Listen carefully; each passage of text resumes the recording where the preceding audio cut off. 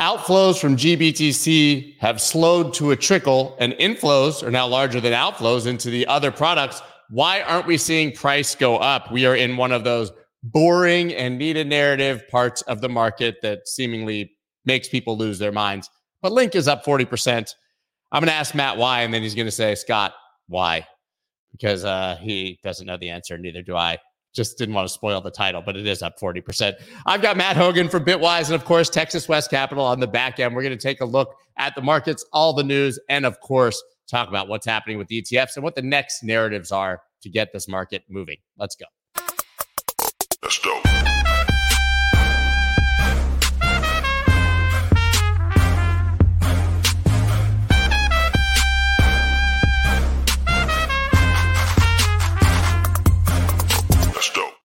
What is up, everybody? I'm Scott Melker, also known as the Wolf of All Streets. Before we get started, please subscribe to the channel and hit that like button. Going to go ahead and just bring on Matt so that he can tell us why Link is up so high. What does your market analysis say, Matt? It's right there in the title.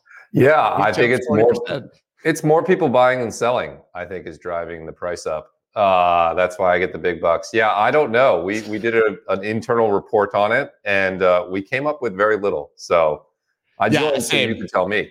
Yeah, same. I dug in. I'm going to just ask Chris to look at the chart later, but it seems that whales are buying. That was what I got. $50 million whale purchase. Cool. Seems like a non-event. And then RWA narrative, right? Real world asset narrative, tokenization, all coming to Link. And to which I say, how is that different than yesterday? But exactly. I love crypto for this. Price goes up and we assign a narrative. But the real world asset narrative, I think, will be big in this cycle. Obviously, you have Larry Fink out there saying tokenize everything, right? I'm going to ask you about that. We weren't planning to talk about it, but do you think that's a this cycle thing, or do you think this is going to be one of those, we see the seeds planted, but it takes a lot longer than we expect? That's my thinking about it. Yeah, it's the latter is my view. I love the idea. I love talking about it. I love that it brings people into the space, but in terms of when we're going to see, many, many billions and maybe $1 trillion of assets, I think that's a next cycle thing. We'll start to see a little, right? We've seen tokenized treasury funds come online. We've seen people experiment with that, but I still think we're in that experimental phase. Yeah, I was talking to Tom Dunleavy about this yesterday, but this reminds me of like the first DeFi summer or the first NFT craze or the first metaverse. And everybody thought that we were going to be living next to Snoop in a mansion in the metaverse for $5 million for a plot of land. And then all of a sudden it was worth like $5,000 in a bag of Skittles, and it just didn't happen. Right. And so I think that this is one of those things that will go very fast when it does, but I don't think that it's built yet. I just don't think the plumbing is there. But hey, maybe I'm wrong. Yeah, we'll get there. We might need legislative progress. We'll need, traditional Wall Street firms just woke up to crypto broadly this year, and they'll need a few years to get organized around it and hire about it. But it will happen. And besides, we need a driver of the next cycle, Scott. We can't just, we always have to be looking ahead. Okay, well, let's talk about the driver of the next cycle then. We're going to obviously do our ETF roundup, but what is the driver now that we have the ETF narrative passed to some degree, right? Passed for a narrative, obviously not passed for its fundamental value, and this like massive month-long hangover since the approval.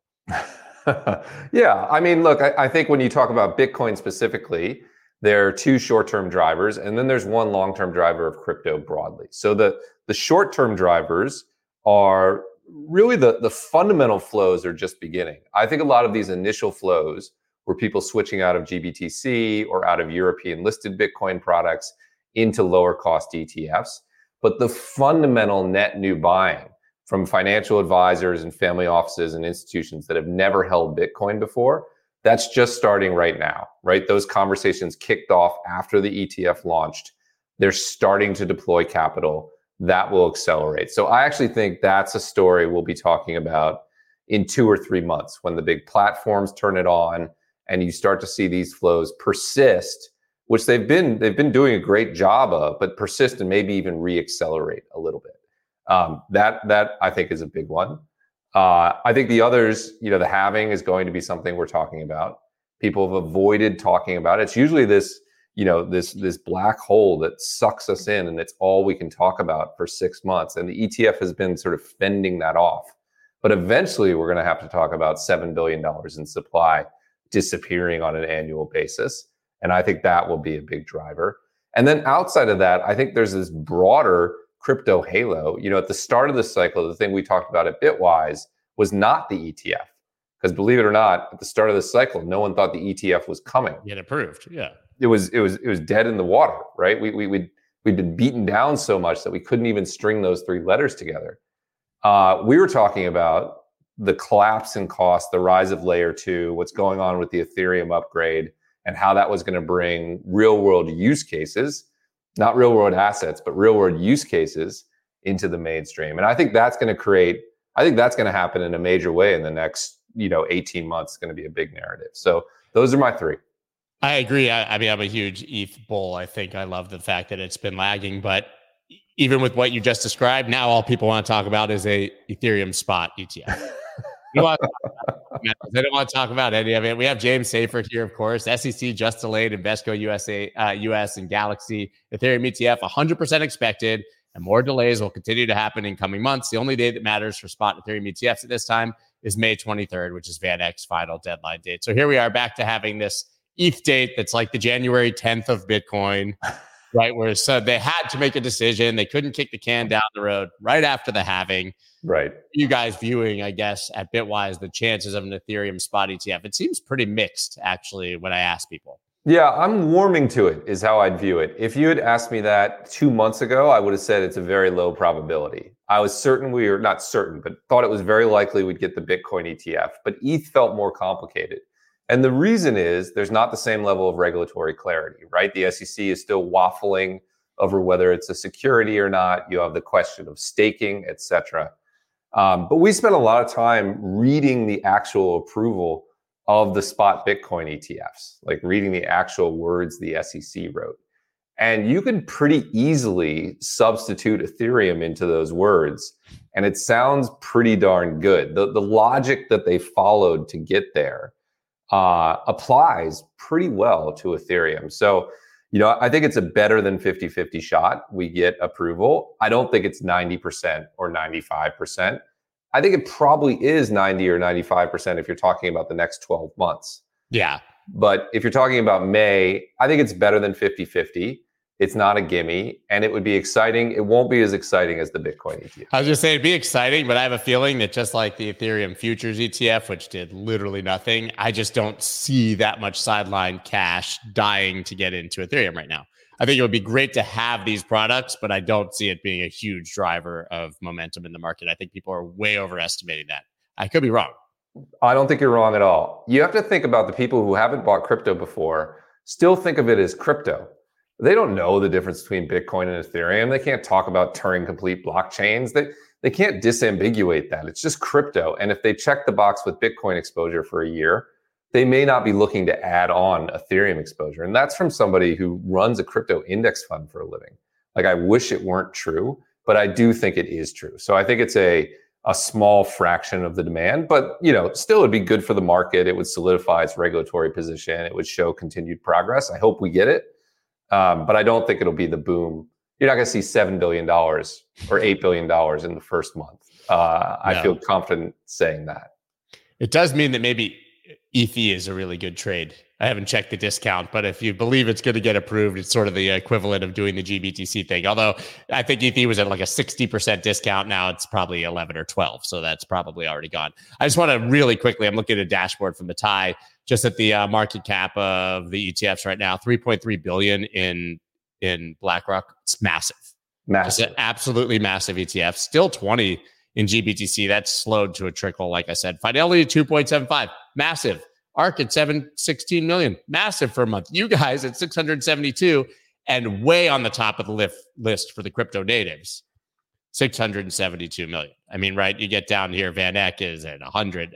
Even Valkyrie over 100. I mean, these are huge, huge numbers in a vacuum. And if you add them all up, it's just astounding. I mean, here it says, right, BlackRock's Bitcoin ETF inflows climbed to 5th highest among all ETFs in 2024.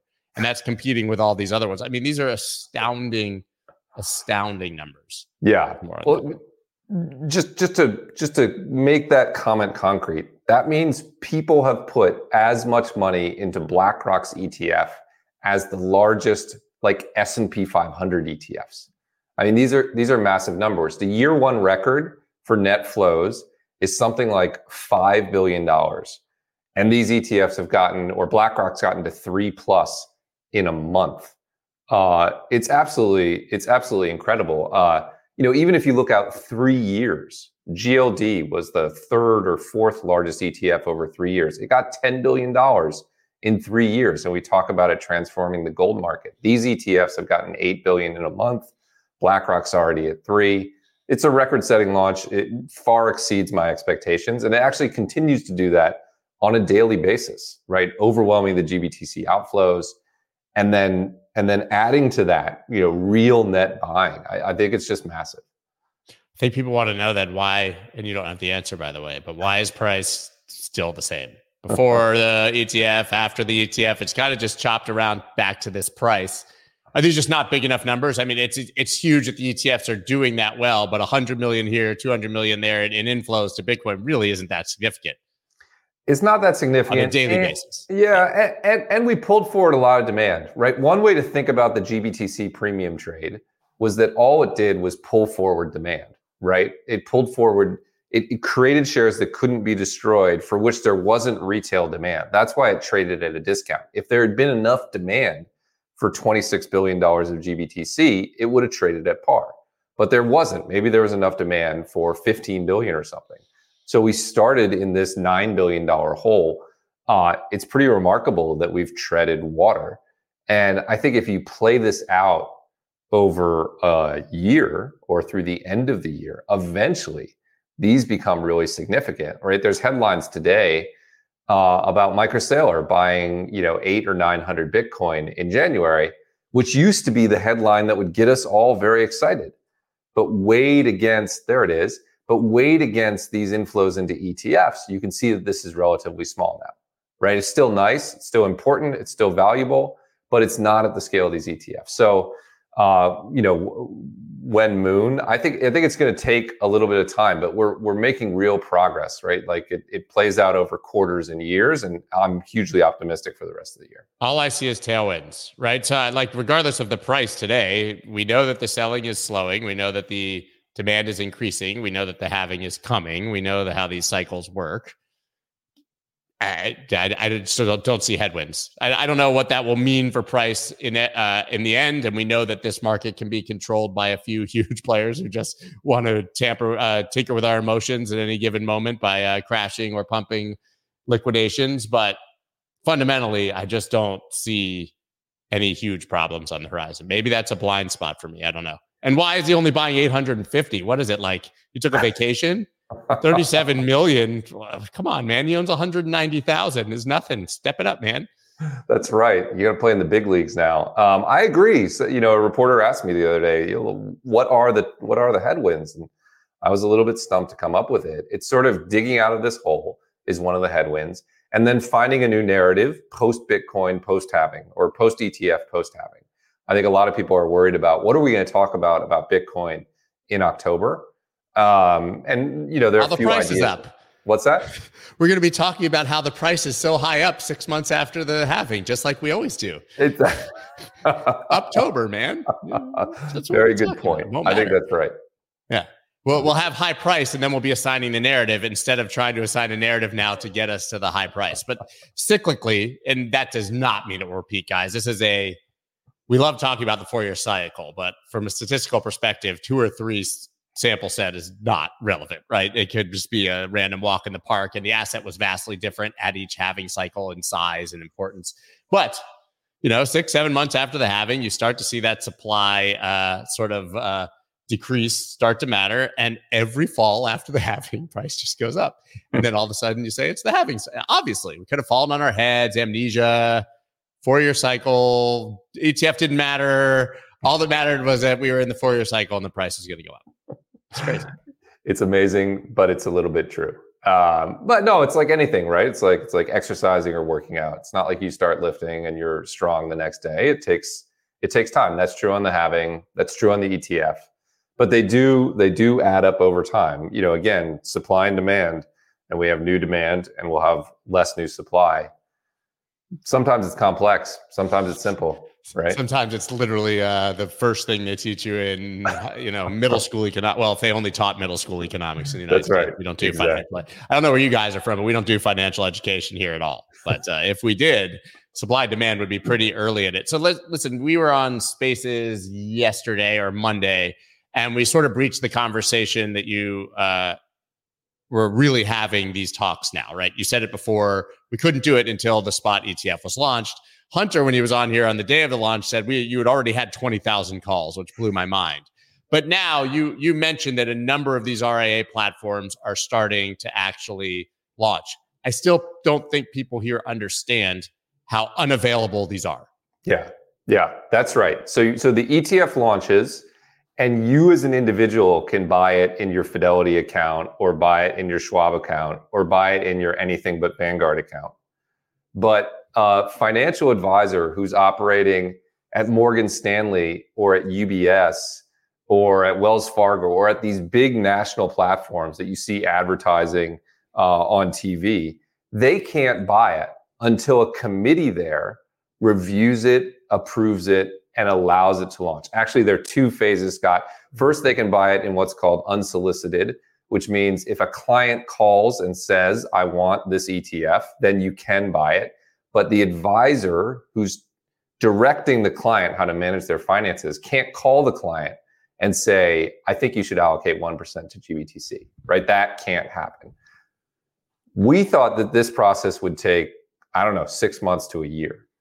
But it's really happening much, much faster than that. We're seeing unsolicited approvals on a large number of platforms. We're seeing solicited approvals, which is where the advisor can call the client, on smaller, more regional platforms, which often move faster, right? That's why somebody would sign up with a smaller platform instead of Morgan Stanley, because they're faster.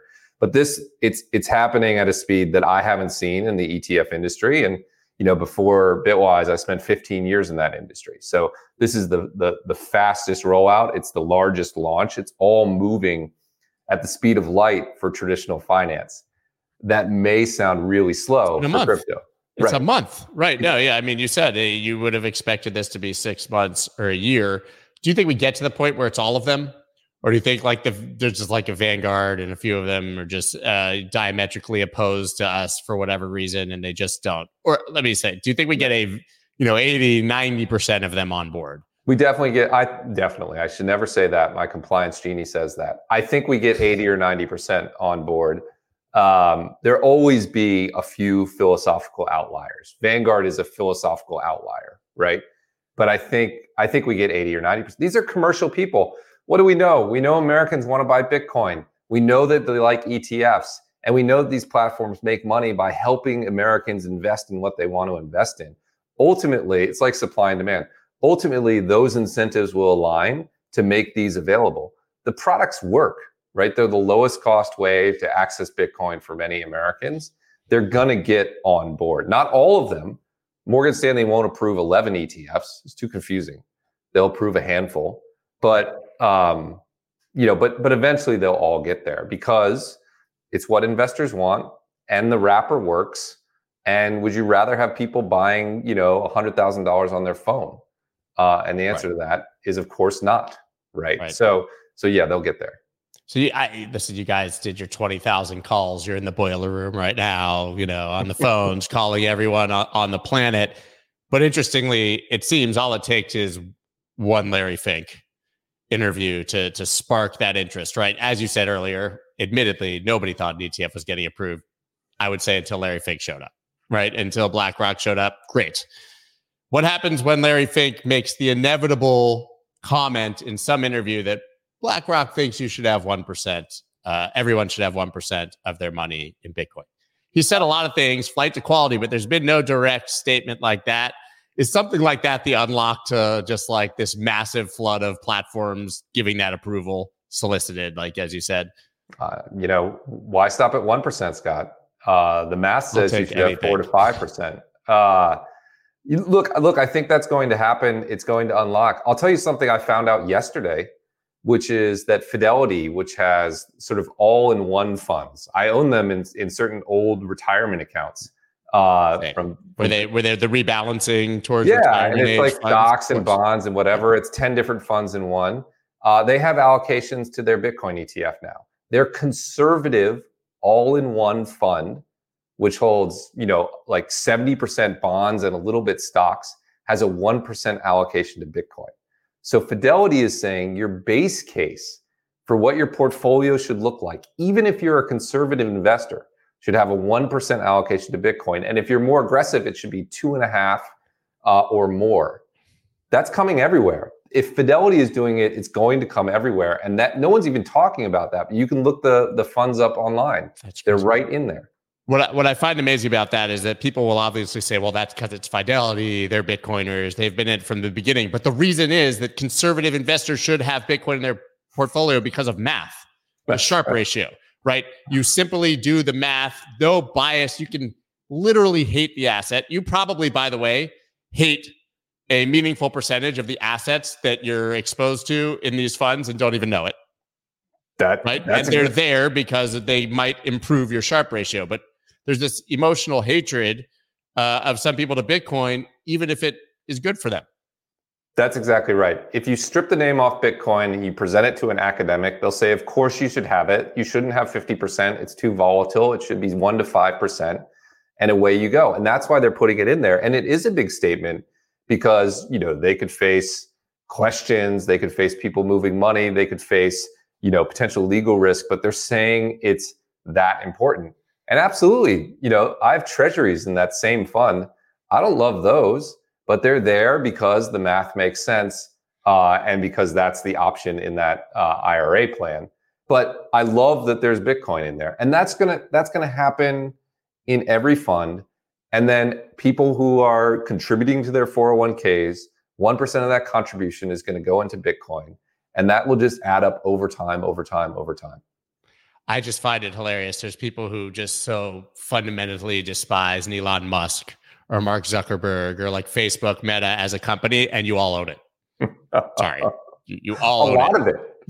You own a lot of it, right? It's probably your top weighting. People just don't realize. So all we need is, I think we need one Larry Fink comment. We unlock it all, and then we see the flood. But assuming we don't get that in the near term, is it literally for you guys just education, phone calls, conferences, just out of the. I mean, you guys, Bitwise, you guys have been on the road show, man. Like you and Juan and Ryan, you guys don't stop. Hunter himself, it's pretty impressive. You must be doing 4 or 5 interviews a day. Yes, that is true. We're telling our story, and we're telling the story of Bitcoin. We're doing it at conferences. We're doing it on YouTube. We're doing it at Capital Grill over salmon lunches with 10 advisors at a time. That's where the future of crypto is being built. But all those things add up. And if we're having 20,000 conversations a day, and Valkyrie is having its conversations, and Van Eck is having its conversations, and then you layer on BlackRock and Invesco and Fidelity, everyone who manages a lot of money in the US is thinking about Bitcoin at some point between today and July 1st. They're going to have a conversation, and that just adds up over time. So yeah, we're on the road. We're pounding it. And that's because we want to compete in this space, and also because we think it's important for the asset. Just before I let you go, how much of these inflows, especially in a BlackRock or something like that, do you think are just the general public buying this thing versus BlackRock themselves on the phones and selling? Oh, I think in this initial phase, it's probably close to, it could be 50-50 or something like that. Over time, it will be them selling. That becomes the big driver. Maybe it's even less than that today, because sales conversations take a while. It's not like you call someone and you're on the phone and they're like, I'm slamming in $1 million. And you have seen that in the movies. I've seen that in the movie Boiler Room. I said that before. You get some, Midwestern housewife to give you all her money for a penny stock you created. That's right. Let me sell you this pen, Scott. That's what people think we're doing here, by the way, who hate Bitcoin. No, but it's like everything, right? There's 6 conversations. There's a visit to their office. There's follow-up questions. There's a little allocation in their personal account, and then in a few clients, and then across their book. It's a whole process that takes a year to play out. So I think the sold assets will come. They're probably just starting now, and it will accelerate over the next 9 months. Yeah. All right. Well, Matt, man, thank you as always for your time. I'm going to let you go to your 15th interview of the day. I'm sure that you've already done. I don't know. Maybe you work sometimes, but man, always a pleasure to have you guys. Obviously, check out Matt on X. It's in the description. And buy some. I own some Bitwise, by the way. I own the Bitwise ETF. I do own a little BlackRock too. I'm gonna be honest. That's fair. Those are the two, and a little Valkyrie, so 3 actually. I love it. I love it. Everyone should do that. I appreciate it. Yeah. So thank you, Matt. I'll probably talk to you on Spaces for all I know in like 30 minutes or something. All right, man. See you soon. See you, man. I'm curious if any of you guys. Do you guys? I own it. I own a few of them. Do you guys own them? Any of you in the comments, have you actually bought these ETFs? I know a lot of you are not even in the United States and you can't, but you probably had the opportunity to buy before. But any of you guys in the comments, I'm looking. I don't do this obviously. Okay, Queen has iBit. Scotty Swing owned a few. Yes, sir. Yeah, so you're doing it. See, this is where the real research happens. We don't need to like look at flows and all this. Can't the UK, a third Bitwise, third Fidelity, third ARC, FBTC, IBIT, DCA. Yeah, you guys really, yeah. Okay, see, this gives me a lot of confidence because we're all crypto natives. We're all Bitcoiners. We're all believers here. And I thought that this audience might say, no, only self-custody, only holding spot Bitcoin. But a lot of you guys are. GBTC, IBIT, ARCB, converted GBTC. Gosh, geez. Amazing. Wow, I love this. Bought IBIT in my Charles Schwab account, Crypto Chad. Aptly named, buddy. Good job. Good job. All right, I'm going to go ahead now. We're going to try to figure out why the hell Link jumped 40%. The funny thing is people are like, dude, Link is down. It's in the month. It's been a good month for Link. Chris, I'm going to bring you on. We were trying to figure out why Link jumped. Everybody needed a narrative. I just said chart. I don't know, man. I got the chart right here. Like we had the strong resistance and took a couple months to start to push through it. Now I'm a little worried about this weekly candle, if we're being honest. But otherwise, yeah, I think it was just a lot of consolidation. Yeah, I mean that's exactly what it was. We were sideways here from from November, beginning of November, man. So November, December, January, right? So 3 months over, and finally took its little pop here. I mean, at the end of the day, you've got 3 waves down from the swing high to the swing low here. So once we broke that second wave, you should be looking higher, and that's what we got. I mean, we weren't surprised. It's just what we were looking for. Just took forever to get there. I noticed it seems like crypto for some reason seems to be doing a lot more sideways. It seems like this cycle. Maybe I don't know. Maybe it's just in there because I'm here right now. But it seems like we're doing a lot more sideways for like longer periods of time. And when we get that, and guys, listen, if we're in a bull market and we're going sideways for a while, the odds are we're going to break up, and we're going to break up hard. We did it over here with the original. With this, this was such a beautiful move here. We got that big move. I was just going to say we're years of consolidation on Lake. Yeah. Years. And so this right here is nothing. We should continue higher. There's no, when you're. This is the problem. Everybody out here wants to talk about different ways to trade and whatever, but nobody really understands what's going on. Very few do. But man, when you understand what's going on with these ranges, when they're actually accumulation, and not just I'm saying it's accumulation because it's at this level, but when you're looking at that price action and volume and you're really understanding it, and you see something like this. I mean, it's the reason I was telling everybody we were going to get a spring or a terminal shakeout here to buy it at $4.50, $5. And I mean, this thing has just continued up. And after you've gone long, when you're that long, it's going to keep going up. Everybody wants to be scared and to find a reason to be fearful of it. But at the end of the day, that's a long accumulation. That's got power. It's going to continue going for a while. I bet a lot of people who did buy those lows sold the retest to the top of that range at about $9. They took their almost 2x and were like, dude, this thing's going to get rejected again. And it popped through on one weekly candle. What I love about that, by the way, I just have it on the weekly. You're looking at the daily. And this was something I was talking about so much at the time. I mean, for me, this was the highs. I mean, you had the breakout from the weekly range after all that consolidation, and the retest on the next candle was perfect to the fraction of a penny. Yep. Right here. I mean, right on it. It's crazy to me when those play out so perfectly. Yeah, I mean, it's absolutely beautiful. I mean, really, it's just this is the kind of thing you want to see when you're looking for like macro accumulation. That's what you want to see. That where you got something that just continues to go on for a while there, because once you do that, it's soaked up so much of that loose supply, right? Everybody out here that it's kind of, you've been in here a while, like I have in crypto, and everybody always makes fun of paper hands, but paper hands are not just the people that get scared and don't know what they're doing. It's also short-term traders, right? And so when you've got an accumulation that's this long, you're pulling all that short-term selling pressure off. And it's not going back in because you've got the bigger players down here who are pulling it off, and they're not going to be, down in this area, and they're not going to be selling for a while. And so, when you do that, you take all that pressure off, and of course, price is going to go up. So the longer it's going sideways, the more selling pressure you're taking away, and this thing's going to ride for a while. So yeah, it is absolutely beautiful. Really quick before we continue, I just see a question I want to answer from Mark. Should we be concerned with 1.5 billion Genesis dump? I'm not saying no. I'm saying no. It wouldn't happen all at once, but that's 2 days of what we saw from GBTC every day for weeks. And we're still sitting here at 43,000. So 1.5 billion is a non-event, a non-number in my mind, after seeing the market completely absorb 800, 900 million every single day from GBTC when those ETFs launch. But we can go on with the charts now. I just want to put that out there that no, that does not concern me at all. Yeah, I don't get concerned on news events. So, I just kind of play the charts and, usually I'm right. Sometimes I'm wrong. It is what it is. I'm a human being, right? But I've gotten pretty good at it.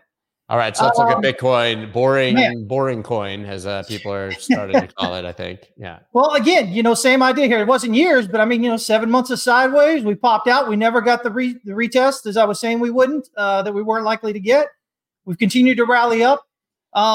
We've got this nice three-wave kind of move down here, and we've rallied up just beyond that. So we should be heading up. We're range bound right here, just below the daily pivot.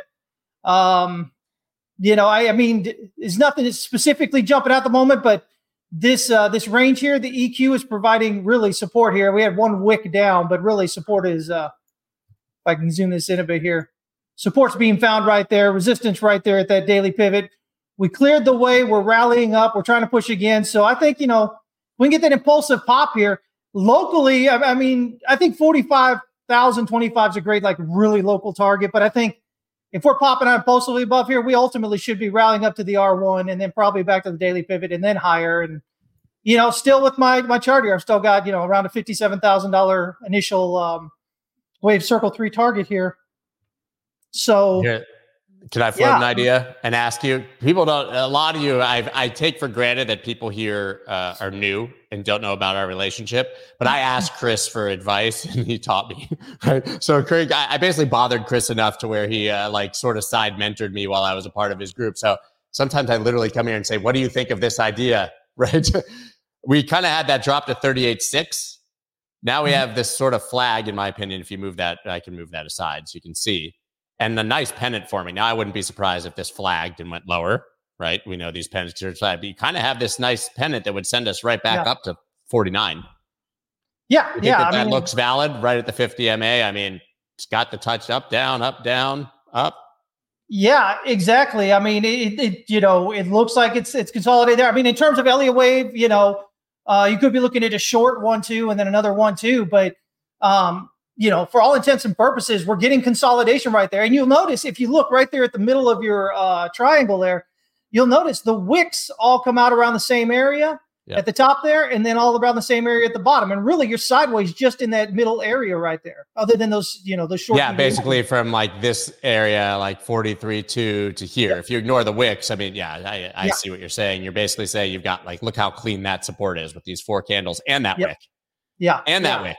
Actually, 1, 2, 3, 4, 5, 6 out of 7 candles either wicked perfectly to that line or found support in it. So 42, 5, 48. See, guys, this is why Chris gets paid the big bucks. That is clean, very clean. But it's beautiful structure, I think. And then you've got that large your blue candle coming down there. So you've got that big fair value gap up to the all the way. Yeah, just I'm gonna pay attention. No, the big blue one.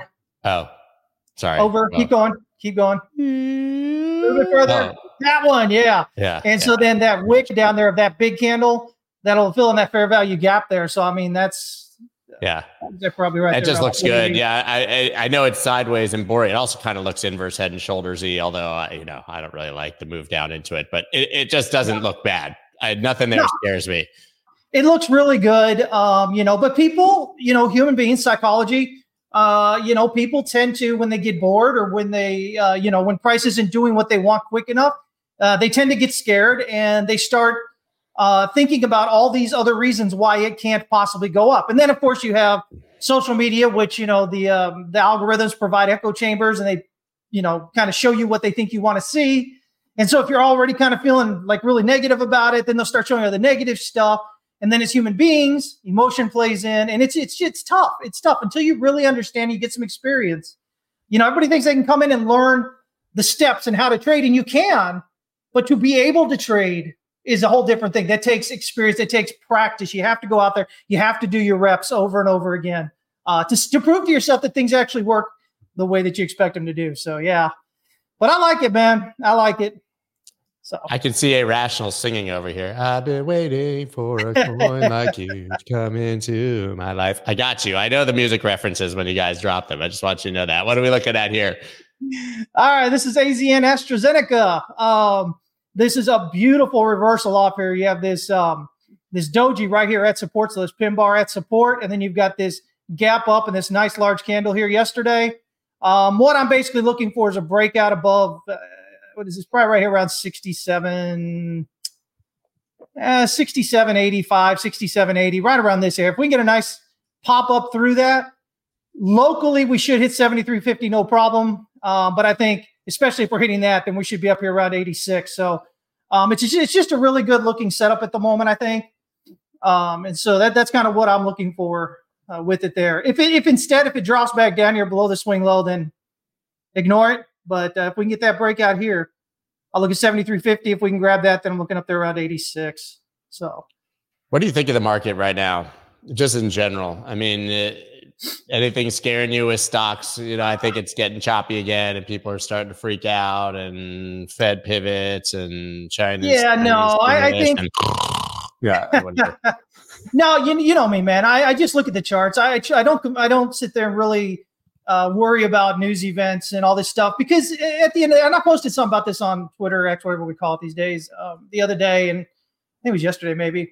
And, a lot of things that new traders especially really hurt themselves with is that they'll go and they'll learn a system to trade, right? A system's just a set of rules. And they'll learn the system, the strategy to trade.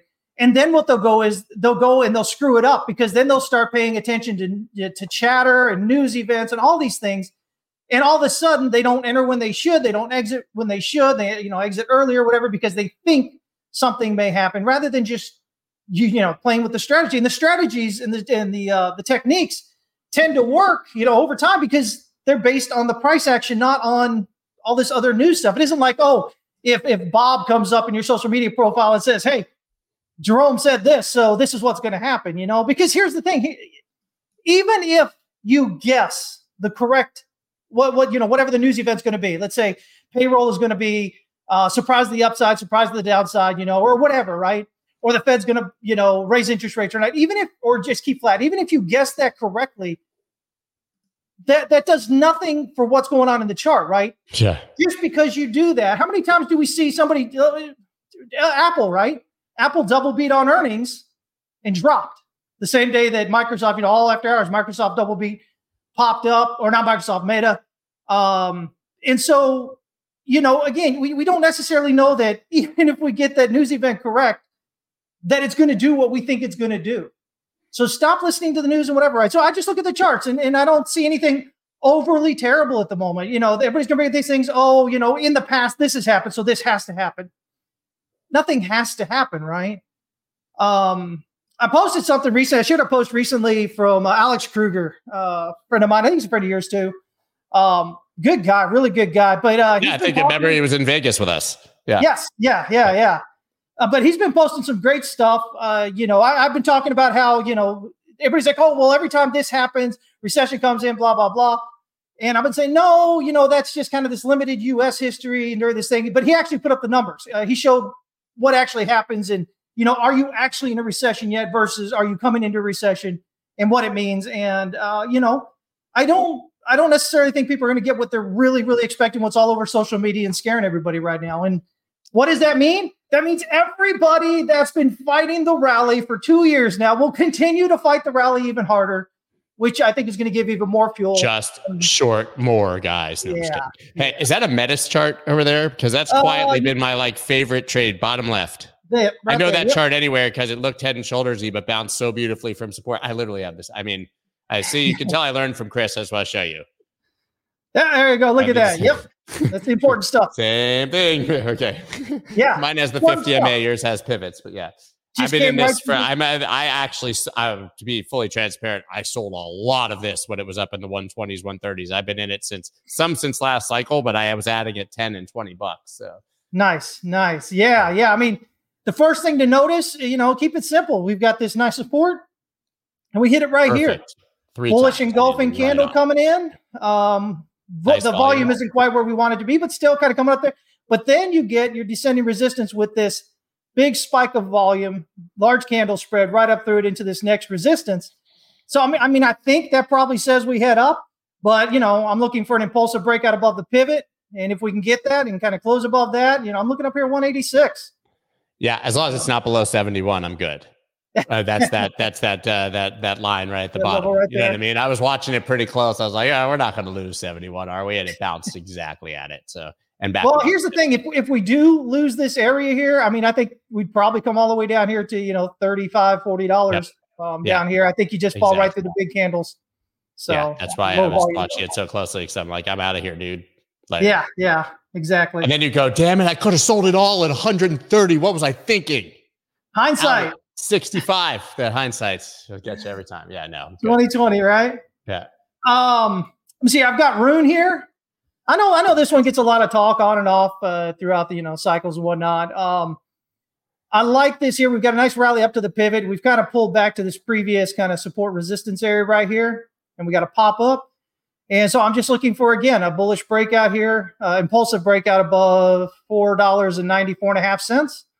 If we can get that, I think the odds are pretty strong. We rally up here toward $11. So that's just what I'm looking for. If we don't get it, it breaks down lower. Well, ignore that. But if we can get that breakout, that's where I'm looking for it to kind of continue its rally toward.